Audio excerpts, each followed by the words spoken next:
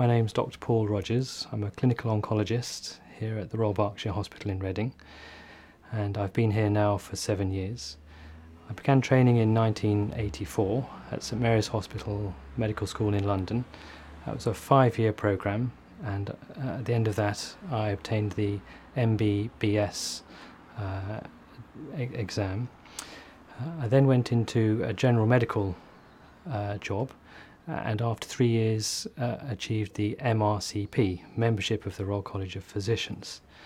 Following that, I then went into a specialist registrar role in oncology, and after 3 years obtained the FRCR exam, which is the Fellowship of the Royal College of Radiologists.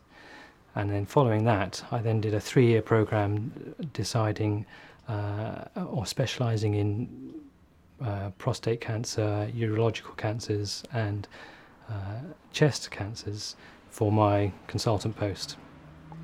The Royal College of Radiologists is a body that has 2 faculties.